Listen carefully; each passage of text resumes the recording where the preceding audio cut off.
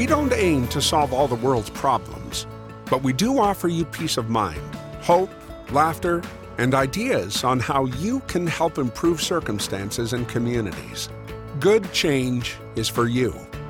For us, we take to heart your concerns about anger, injustice, and helplessness, the pain that we each feel, and give you something better to witness, something better to believe in.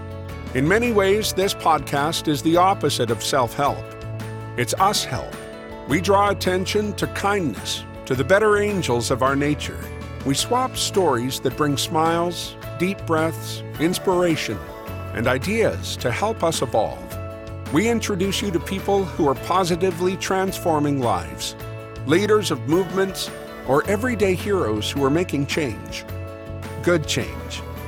Good change highlights the common ground we share, the unlimited positive impact of a single person, and the greater good. Welcome to Good Change, a podcast about making a world of difference. Please welcome your host and good change maker, Ken Streeter. Hi, everybody. Welcome to another episode of the Good Change Podcast. With us tonight is behavioral designer Nir Eyal, also best-selling author of Hooked and Indistractable, and a Stanford lecturer. My copies of his books are dog-eared. I refer to him time and again. It's an honor to have you on the show. Oh, thank you so much. I appreciate it. By the way, you saying that the book is dog-eared is like catnip for authors. I love it. That's the best compliment you could ever give an author. Well, and it's very true, and it's highlighted, and I've given away a couple of copies. I've owned more than one copy, I've given some away. So you're in Singapore and enjoying what I'm assuming is a cosmopolitan life over there? That's right. Yeah, we've been here for a little over a year. We kind of go back and forth between New York and Singapore. This year we've just stayed put in Singapore while this Corona crisis plays out, and we're enjoying it. Right on it. And so can you give us a little bit of your background, just how you came to be on this podcast today, kind of the braided stream approach to being here, which includes, of course, your premier authorship and other adventures? Well, thank you. I appreciate it. Yeah. So I would say that I'm first and foremost a father and a husband and a friend. And that's kind of my most important obligations. And then I also do a lot of work in terms of behavioral design, where I help companies build products and services that can build good habits in people's lives. So I taught a class at Stanford for many years about behavioral design. I taught the Graduate School of Business, and then later I moved over to the Hasselplatter Institute of Design at Stanford. And the goal of my work in my first book and in these classes was about how can we use technology to facilitate healthy habits in people's lives. So a few examples. I worked with a company called Kahoot that gets kids hooked onto learning. It's one of the world's largest education software companies, publicly traded now, doing really well, touching the lives of millions and millions of children, getting them hooked to learning. I've worked with companies in the healthcare and the fitness space to get people hooked to exercise. I've even worked with and invested in companies. I made a recent investment in a company called Cutback Coach that uses my work, uses the Hook model to help people cut back on their consumption of alcohol. So the idea here is that we can use the techniques, the secret psychology behind what makes products like Facebook and Instagram and WhatsApp and Slack and Snapchat so sticky. We could use that for good. We can build good habits in people's lives with this technology. But then a few years ago, I started researching the other side of the coin. I wanted to look at how can we break the bad habits. If Hooked is about how do we build good habits, Indistractable is about how do we break those bad habits. And this was a very personal journey. I found that I was incredibly distracted with all kinds of things in my life. And I wasn't living according to my values, not because I didn't know what to do. And I think most people face this dilemma today. We all basically know what to do, right? We know that if we want to get in shape, we have to eat right and exercise. Who doesn't know that? We don't need to buy a diet book to tell us that. We all know. We just don't do it. We all know that if we want better relationships with our family and friends, we have to be fully present with them. We know that. Who doesn't know that if you want to excel at your job, you have to do the work, especially the hard stuff that other people don't want to do, right? It's not that we don't know how to write that novel we've always been wanting to write. We know that it's not that we don't know how to accomplish get that sale or whatever it might be that we have an ambition to do at work. It's that we just don't do it. We keep getting in our own way. And I think that is the challenge of our time, is that we have so much information. We're drowning in information. We don't need, there's no scarcity in terms of knowing what to do. The problem is we don't know how to get out of our own way. We don't know how to stop getting distracted. And so that's really why I wanted to research this book, Indistractable, and write it over the past 5 years, was really selfishly for myself, right? I needed to know how to become indistractable because I think it's such an important skill. And I'm happy to report that after writing this book, there's no area of my life that hasn't been positively impacted. I'm 43 years old and I'm in the best shape of my life. I used to be obese. Today, I'm in the best physical shape I've ever been. My mental health, my physical health has improved. My relationships are better than ever. I'm more productive at work than ever before. Not because I have more skill, but because I have more follow through. I simply do what it is I say I'm going to do. So, can you share with us, in your book, you talk about the difference between traction and distraction. And I think both of those words are common words. People understand the simple meaning of them, but explain the impact that traction versus distraction has when it comes to achievement. Absolutely. And I think this is one of those areas that I thought I understood. You know, if you ask most people whether they understand what the definition of distraction is, we kind of all think we know what distraction is. But when you press people further, you wait, do we really understand what that word means? A good way to test your understanding is to see if you know the opposite of a word, right? Test yourself and see if you know the antonym. And so ask yourself, what's the opposite of distraction? Most people will tell you the opposite of distraction is focus, right? The opposite of distraction is focus. That would make sense, but that's not true. That the opposite of distraction is not focus. The opposite of distraction is traction. That if you look at the origin of the word, the Latin root for both words is trahare, which means to pull. And you'll also notice that both words end in the same 6 letters, A-C-T-I-O-N, that spells action. So traction, by definition, is any action that pulls, back to the Latin root, trahare, that pulls you towards what you say you're going to do, things that you do with intent, things that help move you towards your values and help you become the kind of person you want to become. Those are acts of traction. Now, the opposite of traction is distraction. Distraction is any action that pulls you further away from what you plan to do, further away from your values, further away from becoming the kind of person you want to become. Those are acts of distraction. So why is this so important? Is this just wordplay and semantics? No, it really matters. The reason it really matters is because any action can be traction or distraction. Let me give you an example. So for years, I would sit down on my desk at work and I would say, okay, I'm not going to procrastinate. I'm going to get started on that big job I have to do. There's that very important thing on my to-do list I know I've been putting off. I got to get started. I'm going to do that. That is the most important thing I have to do. Here I go. I'm going to get started right now. But first, let me check some email. Yeah. Right? Let me scroll that Slack channel. Let me do that easy task on my to-do list just to get started, right? Just to get going, because those are work-related tasks. I got to do that sometime today. And what I didn't realize is that I was giving into the most dangerous, pernicious form of distraction, which is when distraction tricks you into prioritizing the urgent and the easy work as opposed to the important and hard work. And that is super dangerous. We do this all the time. We say to ourselves, oh, I got to just check some email. I got to do that anyway. That's a work-related task. And what we don't realize is that we have given in yet again to distraction. This is why we keep not doing the things we know we need to do with our time, because anything that you do that is not what you plan to do with intent in advance is by definition a distraction. Wow. And conversely, anything you plan to do is traction. So if you decide you want to play video games or scroll social media, or I don't care, whatever it is you want to do with your time, this book is not about telling you what to do with your time. It's about helping you do whatever it is you want to do with your time. What I'm trying to prevent is people looking back on their lives and saying, I wish I would have put more time into this, that, or the other, spending more time with my kids, working on a big project, pursuing my ambitions. But I didn't because I was too busy, watching Netflix or scrolling Facebook or working a job I didn't really like, whatever the case might be. Anything that is not what you plan to do with your time is by definition a distraction. Everything else is traction. But If you want to do those things, whatever it is you want to do, if you want to spend all day playing video games, I got no problem with that, as long as you're doing it with intent. That's what is the difference between traction and distraction. It's forethought, it's intent.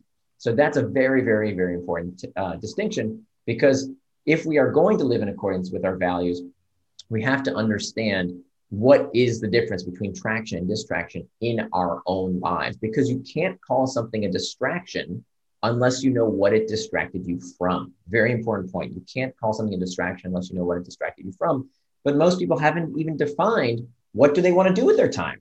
And then they look back on our day and they say, oh, I was so hairy today and I wanted to do this, I wanted to do that, but I didn't get anything done. Well, it's because we didn't really define for ourselves what is traction. And therefore, we wouldn't even know what is distraction. So that's an excellent, excellent definition. And you dive deeply into that in your book. And you just touched on something that I think is a cornerstone to this philosophy, this concept, and that is establishing or understanding or maybe even discovering your values as key to living an indistractable life. Absolutely. Yeah. Values are another one of these words. I'm kind of a word nerd, I think, because, words really matter. We toss around these terms like values, but when you ask people to define what are values? What do you mean by that word? What does that word mean to you? You get a lot of squishy definitions. Here's my definition. Values are attributes of the person you want to become. Values are attributes of the person you want to become. So one of the keys to becoming indistractable is to turn your values into time. We can talk about our values all day long, but if we don't walk the walk, if we just talk the talk, then we're not really living our values. We're just espousing them. We're being hypocrites. We're saying we want one thing, but we're doing something else. So it's really about turning your values into time by asking yourself, how would the person I want to become spend their day? Simple as that. As opposed to, 5-year vision boards or regrets of the dying or, yearly goals. Let's just start with tomorrow. Yeah, okay. Right. Just tomorrow. How would the person you want to become spend their time? And so what I ask people to do is this exercise of looking at their 3 life domains. So what I want you to do is you take out a calendar, right? You look at the week ahead, and you can do this with a paper and pen. You can do this with, Google Calendar or whatever calendaring tool you want. Doesn't really matter. And I want you to ask yourself, for these 3 life domains, which I'll explain in a second, how would the person I want to become spend their time? Starting with you. You are at the center of these 3 life domains, okay? So what I want you to do is to ask yourself, how would the person I want to become spend their time taking care of themselves? Now, what's included in that life domain? If you're the kind of person whose part of your values include learning and self-study, educating yourself, great. Do you have time in your day booked and reserved for reading or taking an online class or whatever it is that you want to do with your time, but whatever's consistent with your values? If physical health is important to you, you ask people what's important to you in life. Oh, definitely my physical health, super important. Nothing's more important than health. But then when you look at their calendar, do they have time planned for exercise, a walk, proper nutrition, sleep? Big one. We've all been told ad nauseum about how important sleep is. How many of us tell our kids, you have to go to bed on time? But when it comes to ourselves, no, we don't have a bedtime, right? So that needs to be in your calendar. If it's important to you, if it's about how the person you want to become spends their time, put it in your schedule, book that time. So that's the you domain. Then we have the relationship domain.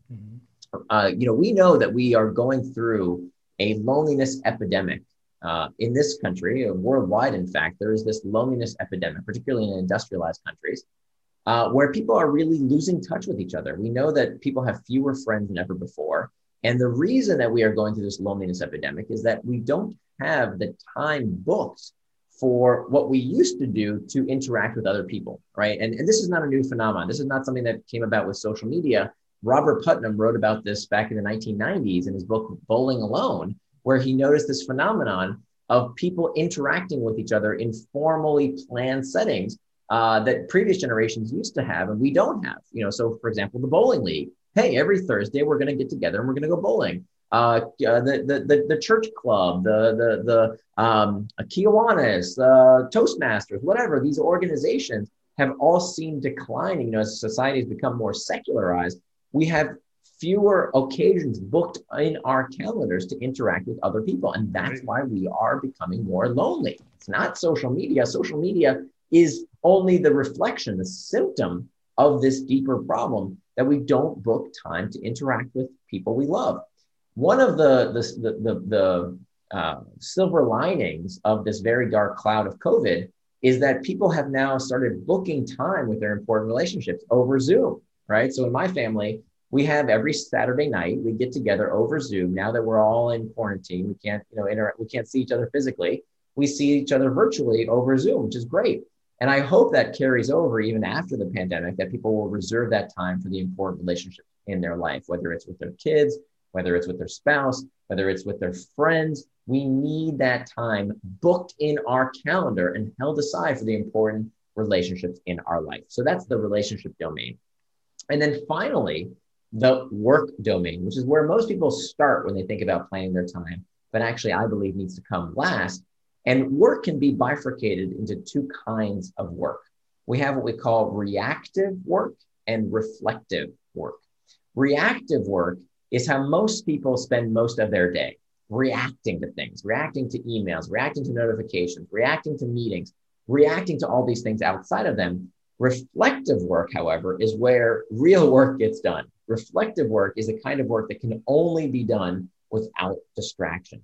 Planning, thinking, creative time, all that can only get done if we can do it without distraction. The problem is very few people plan time to think.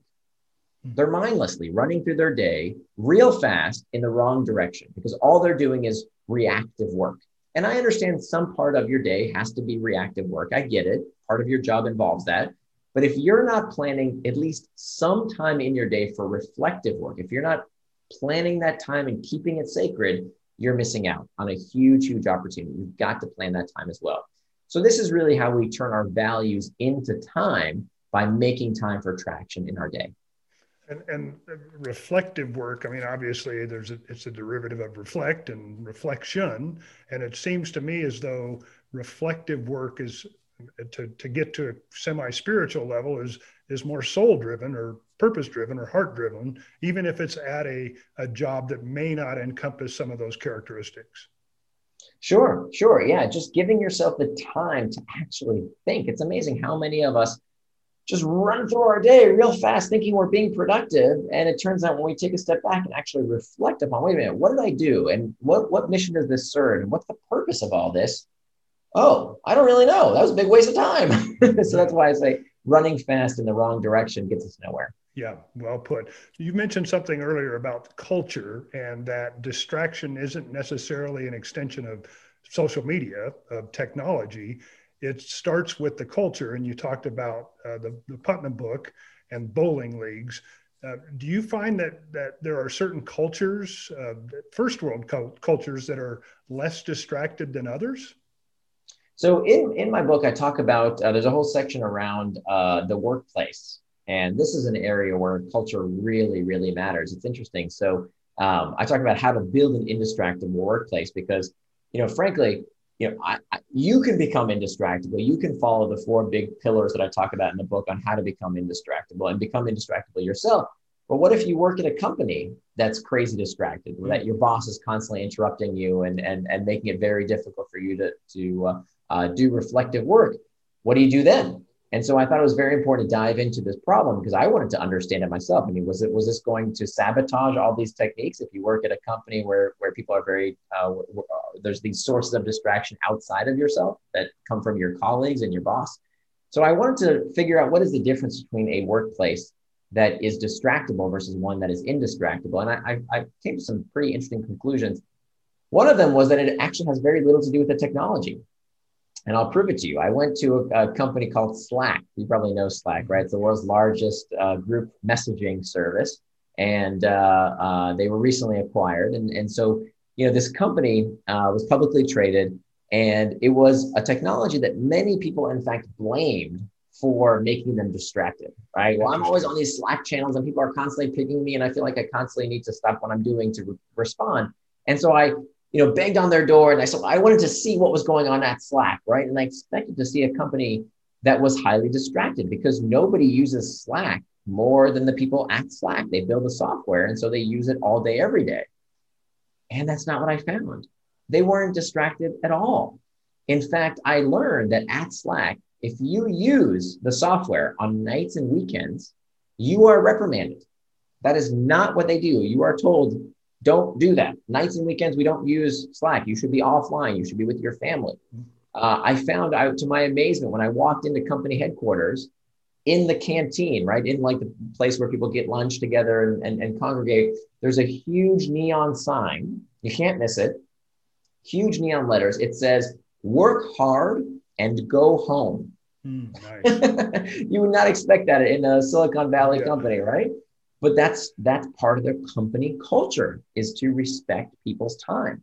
And so but what I concluded was that, in fact, building an indistractable workplace was about these three things in terms of the company culture, that distraction in the workplace is a symptom of a dysfunctional culture, but culture can change. So here's what they did. Three things.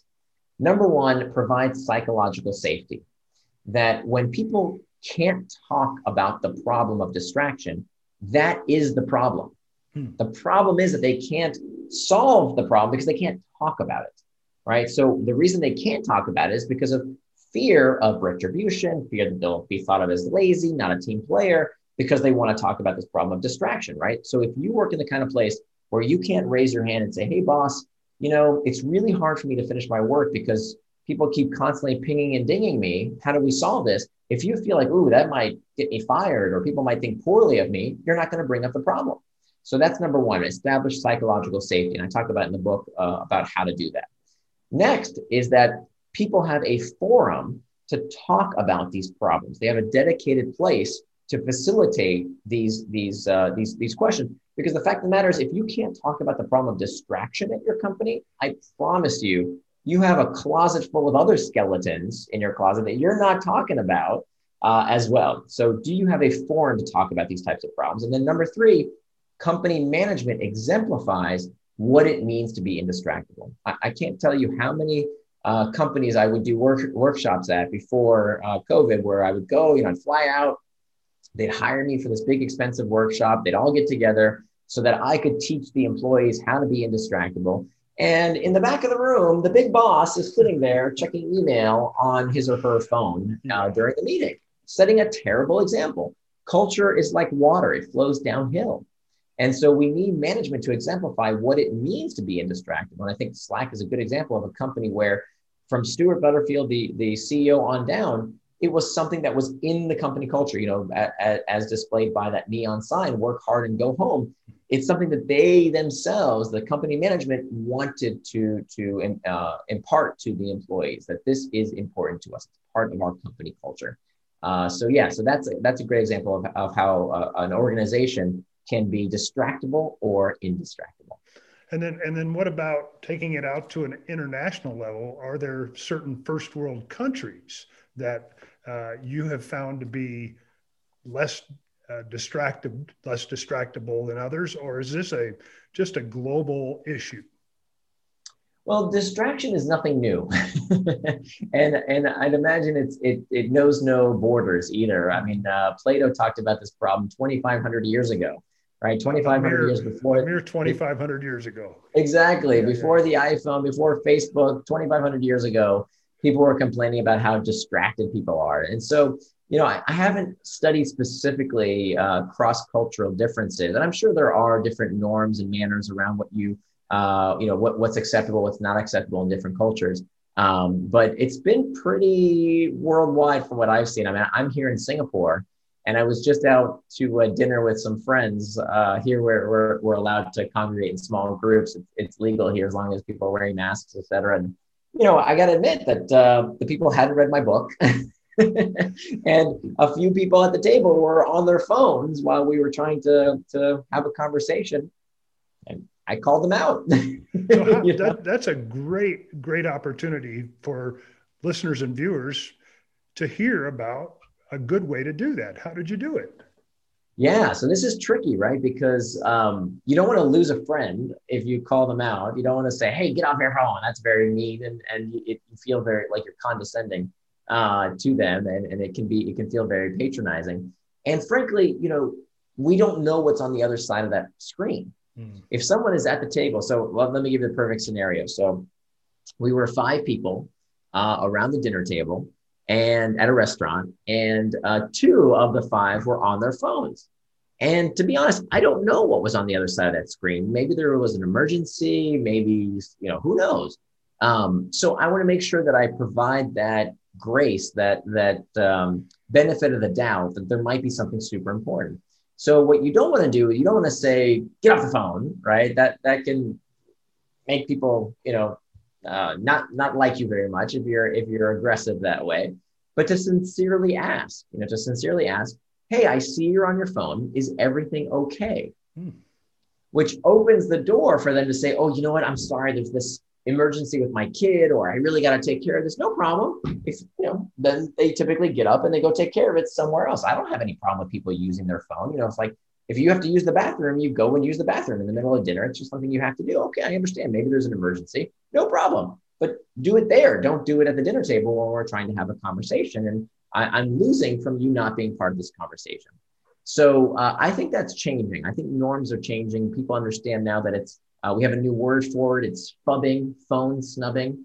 That it feels very, we start understanding that manners, why do we have manners in the first place? Manners are about making other people feel comfortable. So I wouldn't eat with my mouth full when I'm, or talk with my mouth full, because it makes other people uncomfortable to see the food in my face. It's gross. It doesn't make me feel good. And so we have manners that prevent people from doing behaviors that make others feel uncomfortable. And I think we're learning that if we're across the table, that having a phone up and trying to pay attention to the person across from me while you're looking at the phone is rude, right? And so we're starting to spread what's called social antibodies, that when societies have certain behaviors that hurt, that are antisocial, we begin to spread new norms, new manners that help us do away with these bad habits, these bad social habits. And so, using something like this technique that I talked about of saying, hey, I see you're on your phone. Is everything okay? 9 times out of 10, they'll get the hint and they'll either say, oh my gosh, I'm so sorry. I have to take care of this thing. Okay, fine. Then they excuse themselves, or they say, oh, sorry about that. Let me put it away. They snap out of it. You mentioned obviously social discomfort to an extent, and I love the fact that your books, you talk about values, you talk about manners, and you help us understand kind of the root of why certain behaviors are impactful, as opposed to just defining the behaviors and then telling us how to change them either with ourselves or make suggestions with friends. And then in your book, Hooked, the thing that I love that you did was you described the different ways that people get hooked, and then pleaded may not be the right word, but it seems like it might have fit. You pleaded with folks to make sure that if they were being hooked, that it was for something good. And I think about social discomfort. I think about social distancing. I think about all of the things that we're facing right now. And technology has the capacity, based on your book and everything that I've read and listened and watched, to either create a less than good product or byproduct, or a good product. And I'd like for you to talk a little bit, if you can, about why it is and why it is basically that using technology for good causes is so important in today's societies. Yeah, I think that there's a wonderful quote by Paul Virilio, who said, when you invent the ship, you invent the shipwreck. That every new technology is going to carry a downside, a potential downside. It's interesting. This just came up yesterday. I was listening to a podcast about abolitionists who, in the American struggle to ban slavery, many of them would print pamphlets and newsletters to spread the word about the sin of slavery and why it should be abolished. And you know what they did to them? The people who disagreed, the people who wanted to keep slavery legal, what they did across the country is wherever somebody was doing this, they would throw their printing press into the water. This was a very common thing to do, that many abolitionists had their printing presses, taken by the mob and thrown into the river so that they couldn't publish. And so this is nothing new, using technology. And of course, today we think that's crazy. These people were on had a wonderful pursuit to abolish slavery. Of course, today it's common sense. How could you be for slavery? But back then, this was a very well-held belief that slavery was just fine, and the status quo was not to mess with it. And so, when people started speaking out about it, speaking this truth, that was one of the things that people thought was the source of the problem, was their ability to spread something that they disagreed with. And I think we see this happening today, that whenever there is a technological change that empowers more people to get their opinions out there, many of their opinions we don't like, and we don't appreciate. And of course, I'm not saying that we should like all their opinions. I'm saying that there's certainly an adjustment period where we figure out, okay, what are the constraints of this technology? How can we use it for good? And the solution is not, just like Paul Virilio said, when you invent the ship, you invent the shipwreck. What did we do with ships? Did we stop sailing ships? Of course not. Did we stop using the printing press? Of course not. We made these technologies better. We established social constraints around what you can print, right? You can't incite violence. There are constraints to speech, that we established. We improved technology. So when we invented the ship, of course, there were shipwrecks. We didn't stop sailing ships. We made the technology of ship sailing better. Not by banning it, but by improving it. And we see the exact same thing happening today, that what human beings have always done in the entire history of technological innovation is two things. We adapt and we adopt. We adopt new technologies to improve the last generation of technologies, and we adopt our behaviors, norms, laws, manners to help us cope with the downside of these technologies so that we can keep the upsides. And that's exactly what we see happening today with modern technology. So in terms of hope and taking a deep breath and being able to relax when it comes to things that are being generated by technology, social media is a perfect example. What do you see happening in the world today that should give people reason to believe that technology is absolutely being used for the best?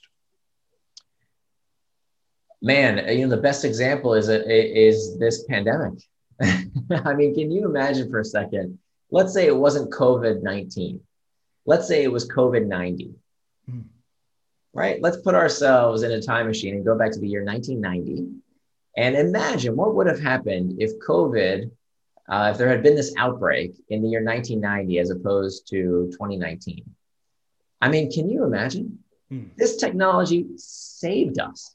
And I'm not even talking about the amazing advances in terms of the vaccines. That's of course obvious, incredible how quickly people developed these vaccines based on modern technology, right? No way we could have done it in the year 1990.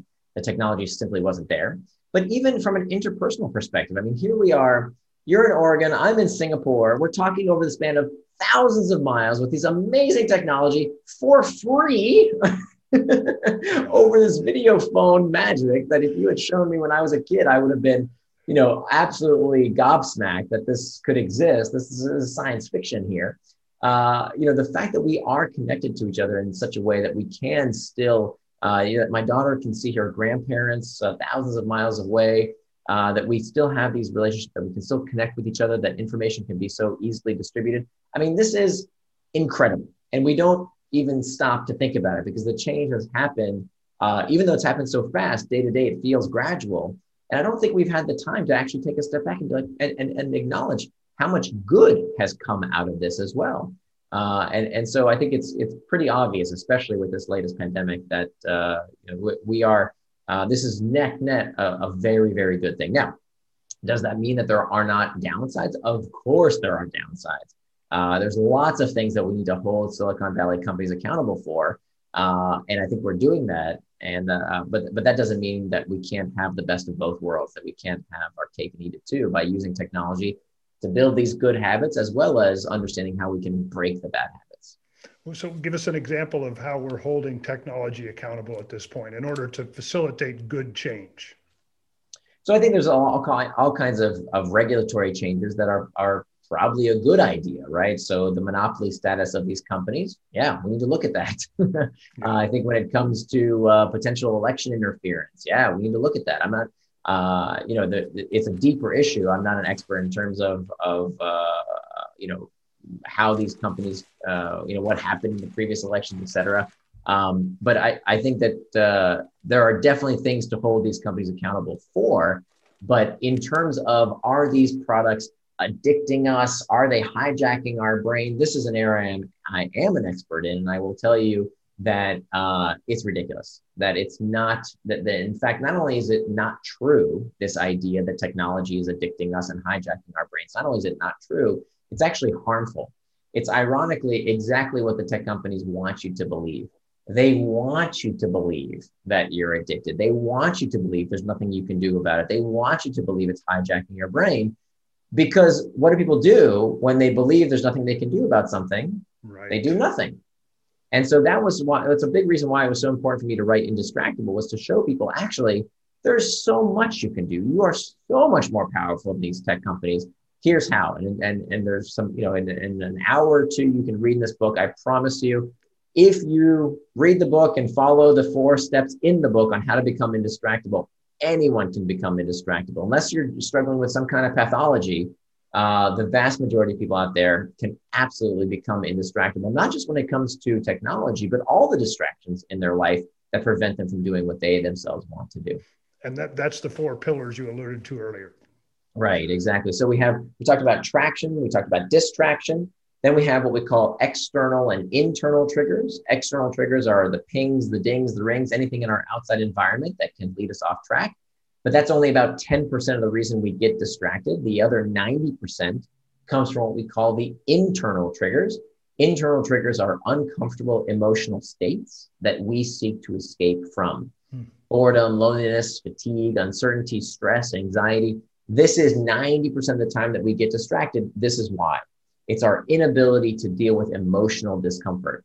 So now we have our 4 steps to the Indistractable model: master the internal triggers, make time for traction, pack back the external triggers, and prevent distraction with packs. When you use these 4 strategies in concert, anyone can become indistractable. And having read the book and applied those, I can tell you I'm a believer. I'm a believer. Oh, I'm so happy to hear that. Thank you. Yeah, as I mentioned, it's really, I wrote this book for me. I was getting distracted. And I got to tell you, I'm so glad I embarked on this line of research, specifically because I finished it before the pandemic started. The book was published. I mean, I don't know how I would have gotten through it without this, because, especially in times of heightened stress, heightened anxiety, when the world became such a crazy place during Corona, and all I wanted to do was watch the news, which wasn't always healthy for me, right? The news media, I don't care if it's the New York Times or CNN or Fox or Facebook, any media company, they all make money the same way. They sell your attention to advertisers. They don't care if you're well informed. They don't ever say, hey, you've had enough news now, please go away, stop watching. No, they want you to stay with them as much as possible, because that's how they make money. So to be able to know that this was happening and understand how to put it in its place, right? It's important to stay informed. That's great. But not to the extent that we are wasting our lives worrying about other people's problems somewhere halfway around the world, as opposed to having to deal with our own discomfort. I was very glad for myself that I could utilize these techniques. And I have to tell you, there is no area of my life that hasn't been improved since I finished this research, whether it's my physical health, my mental health. I'm 43 years old. I've never been in this good a shape in my life. My relationship with my family, my work. I mean, it is the macro scale that makes everything else possible. Beautiful.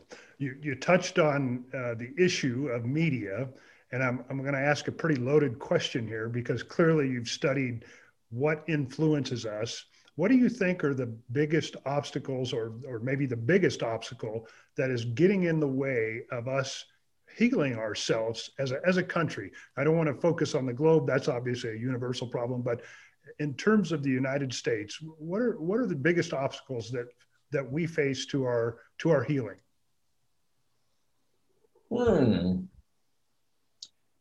I think I wrote an article recently entitled "Love is Measured by the Benefit of the Doubt."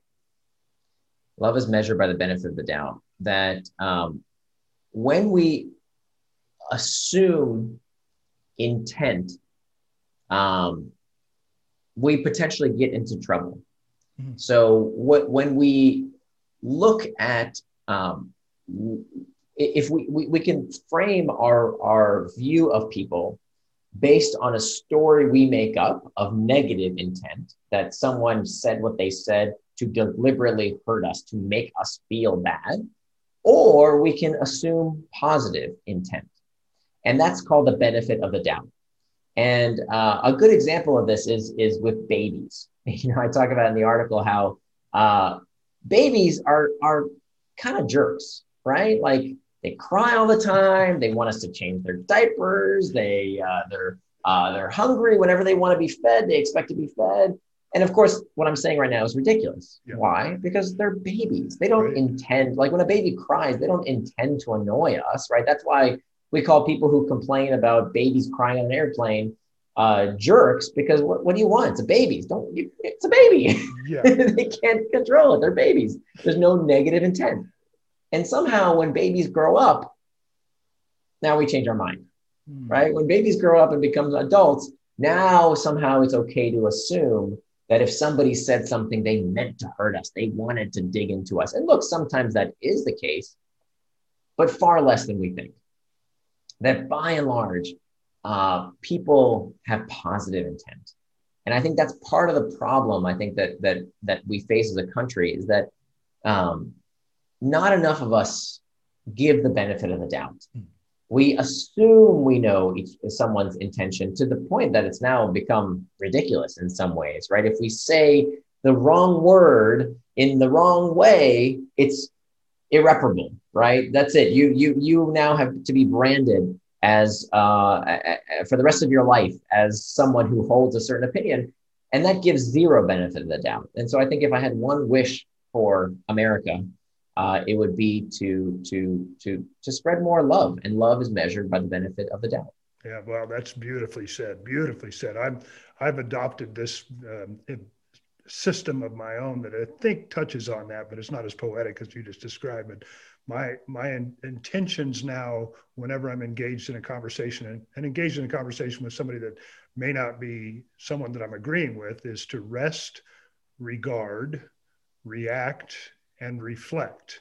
And I think what you're saying there is the regard portion, which is don't cast the aspersions on them. Don't believe that their intent is bad. Give them the benefit of the doubt. Right. Because at the end of the day, we're all just human, right? And we all make mistakes, and we all put our foot in our mouth from one thing or another at some point in our life. And we would want that grace, right? Everybody would love grace for themselves, and we give ourselves grace. When we mess up, we know why, right? But when someone else messes up, it's because they're a certain type of person. And so I think in general, we are too quick to label people and label ourselves, right? We moralize, and to now even medicalize perfectly healthy, normal human behavior that should not be moralized and medicalized, right? If we love to put these labels on things. And what I've learned over the past several years through my research is that these labels really impact how we see others and how we see ourselves. So when I hear someone saying, I'm no good at time management, or I have an addictive personality, I have a short attention span, I took some personality tests and it says I'm this or that, be careful. Be very, very careful, because this we know that people will act in accordance to their self-image, and they will treat others based on those labels. So when we label somebody as something, we give them no benefit of the doubt, because they are that thing, right? Like they're cast in stone now. And we have to be very, very careful of that. Those labels can be very damaging to ourselves and others. And is that the opposite of, is benefit of the doubt the opposite of labeling, to so to speak? And are those recognitions and the choices that you make with them a cornerstone to finding more common ground? Yeah, I think so. I think that it's labeling is the very definition of prejudice, right? That if I see someone as this thing, right? If I say, you're a Republican, you're a Democrat, you're a Christian, you're a Muslim. And if I prejudge your attributes, that is the very definition of prejudice. Yeah. And so that now we no longer see the person as a human being. We see them as simply a label, as an identity. And this can actually, we can do this to ourselves as well. And we have to be very, very careful of it. So when we judge ourselves with these labels, in the book, I talk about ego depletion. This idea that is kind of widely held in pop psychology, that we run out of willpower, like you run out of electricity in a battery, right? That you or a gas in a gas tank, that you run out of it. Well, this gained some credibility when there was one particular researcher who studied ego depletion. And even if you've never heard the term, you probably acted in accordance with it. I used to do this all the time. I would come home from work and I'd say, oh, I've had such a hard day at work today. I can't make any more good choices, right? I have no more willpower left. I want that Ben and Jerry's, give it to me. I don't have any more willpower. I'm going to eat that Ben and Jerry's and watch some Netflix on TV because I'm spent, right? I'm spent. I have no willpower left. It's gone. And one particular researcher found that this did exist until other researchers, as we do in the social sciences, when a study sounds too good to be true, we replicate the study. We try and run the study again. And what the researchers found was that, in fact, ego depletion isn't real. It doesn't exist. The studies could not replicate that. Now there's been meta studies, so studies of studies that have found there really isn't such a thing as ego depletion, except in one case. Carol Dweck, a researcher at Stanford, she found that, in fact, some people do really experience ego depletion. And those people were people who, only these people, if they believed that willpower was a limited resource, then the effect was real. Wow. That's it. Only the people who believed it was the case. And so that's why I'm rallying against this myth that technology is addictive, that it's hijacking your brain, because when we think this stuff, it becomes true. We prejudge ourselves and our temperament as, well, this is the way I am. It's the way, I can't change it, right? These technologies are hijacking my brain. And you hear people throwing out these stupid things like, oh, dopamine squirts and serotonin this. And whenever you hear people throwing out brain chemicals, run, because they don't know what they're talking about. It's just another illusion of medicalizing and moralizing otherwise perfectly normal behaviors that can sometimes be a struggle. So it's not an addiction. Very few people actually have the pathology of addiction, and addiction is a pathology. We don't talk about epilepsy this way or Tourette syndrome this way, but somehow everybody's addicted to everything. Come on, it makes no sense. Why do we use that language? Because we like sometimes to give someone else the blame and the responsibility, right? It's not me, it's the tech companies. It's not me, it's that guy doing it to me. Because when something's an addiction, there's a dealer, there's a pusher. But when we call it what it really is, which is not an addiction, it's a distraction. Oh, wait a minute. Now I got to do something about it. That's no fun. So if I'm paraphrasing it correctly, it's not the problem, it's the thought about the problem. And then often the thought about the problem allows you to place blame somewhere else. It's certainly part of it. I wouldn't say it's only that, but it's certainly a contributor. It enables us to go down this dangerous path of not putting the brakes on our own behavior when we think, well, we're powerless anyways. Why should I try? So accountability is a cornerstone to behaviors that you're suggesting in Indistractable. Right.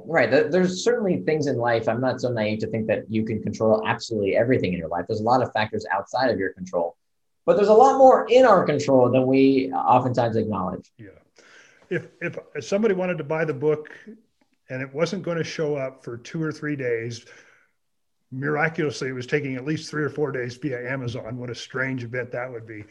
What's one piece of advice you would give people today that after this podcast, they can implement before they get the book to implement the other standards, the other ideas, the other practices that you described? Well, the good news is with the miracle of the internet, you can get the book instantly delivered. Oh, I forgot about that.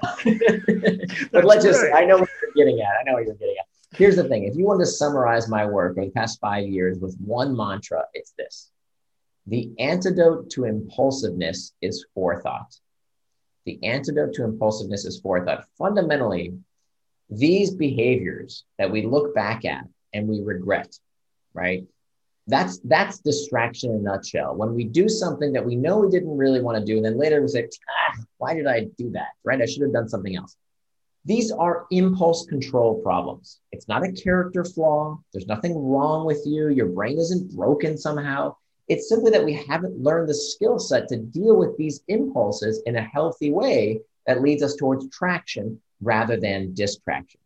So it's all an impulse control problem, but the antidote is amazing. The antidote is not extreme willpower. You know, when I studied people who are indistractable, none of them had tons of willpower and self-control. Quite the opposite. Many of them would not describe themselves as having a lot of willpower and self-control.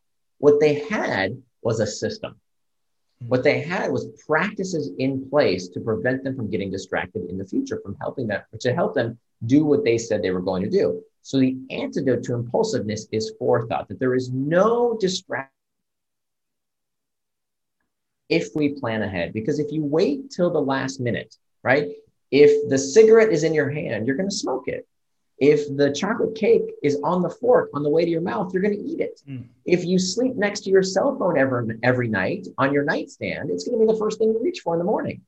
It's too late. They're going to get you. You will lose unless you plan in advance. That's the difference between people who are distractible and people who are indistractable. Distractible people get distracted by the same things again. And has a wonderful quote. He said, "A mistake repeated more than once is a decision." So you lagged just a second ago. Say that again. Who was it that said that? I said Paulo Coelho said that he had a fantastic quote. He said, "A mistake repeated more than once is a decision." So if we keep getting distracted by the same things, how many times are we going to keep getting distracted by Facebook or the news or Twitter? Are we going to keep complaining forever? Gosh darn it, Jack Dorsey, Mark Zuckerberg, you keep distracted. Okay, got it. Do something about it. How many times can we complain until we say, okay, now it's on me? So an indistractable person says, okay, you distracted me once, shame on you. I'm sorry, wait. Yeah, once, shame on you. Second time, shame on me, right? So I'm going to take steps today to make sure I don't get distracted tomorrow. The antidote to impulsiveness is forethought. Beautiful. And I'm thinking about how much more time people would have if they followed the principles that you've described, and what greater good they could bring to the world if they had more time. And is that some of the feedback that you've gotten from readers of your book? It's been amazing. I mean, yeah, just you saying that gives me goosebumps because I get emails from people every day. Folks contacting me through my website about what they were able to accomplish now. You know, I just got an email actually yesterday from a gentleman who told me how he had these things that he's been delaying and procrastinating on for years. And for the first time in his life, he's actually doing. Parents who are telling me how not only can they be good parents, but now they can find time to exercise. They can find time for their other ambitions and goals because they have this time. So it's been really remarkable. The time is certainly there. It's about how we spend it wisely that matters. Beautiful. So tell us how we do get a hold of you or how we stay attached to you after this podcast. And absolutely. Also whether or not there's a regular program, newsletter, whatever communication source that people might be able to find that can lead them to greater pearls of wisdom from you. Absolutely. I appreciate it. So if you go to my website, nirandfar.com, it's spelled N-I-R, like my first name. So N-I-R, nirandfar.com. And at nirandfar.com, you'll find an 80-page indistractable workbook that we wrote, but couldn't fit into the final edition of the book. It got too big. So I made it available for free. It's completely complimentary at nirandfar.com. And there's also a newsletter. I publish my own articles every week, as well as a digest of the latest in behavioral design and the science of distraction and how to stay focused on what's important to you. And all that's free at nirandfar.com. Beautiful. Anything you want to leave us with at this point? Oh, I really appreciate it. These were fantastic questions. I'm really flattered and so happy that you found the book helpful. And stay strong, stay indistractable. Beautiful. Thank you very much, Nir. It's been a pleasure having this conversation with you, and I look forward to reading your next book. You got something brewing? At some point, it'll take me a few more years, but yeah, at some point I'll have something new. And I want to shout out to our viewers and listeners that these books are life-changing and they're invaluable for you to find more time and energy, focus, dedication, all of those keywords to improving your life and by extension, improving the lives of those around you. So thank you very much, Nir. We look forward to hearing more from you. Thank you, Ken. Appreciate it. Bye-bye. With every show, we ask our guests to share a video of them doing something fun. One of their favorite songs, a few lines from a book they enjoyed, or a scene from a great movie. Something that matches their hopes, dreams, and good work. And then we give this to you. Because laughter and beauty soothes, heals, and changes us. You can find and unwrap this gift on any of our social media sites. Thank you for participating in this podcast. Until next time, keep an eye out for change. Good change. And join our movement at kenstreeter.com.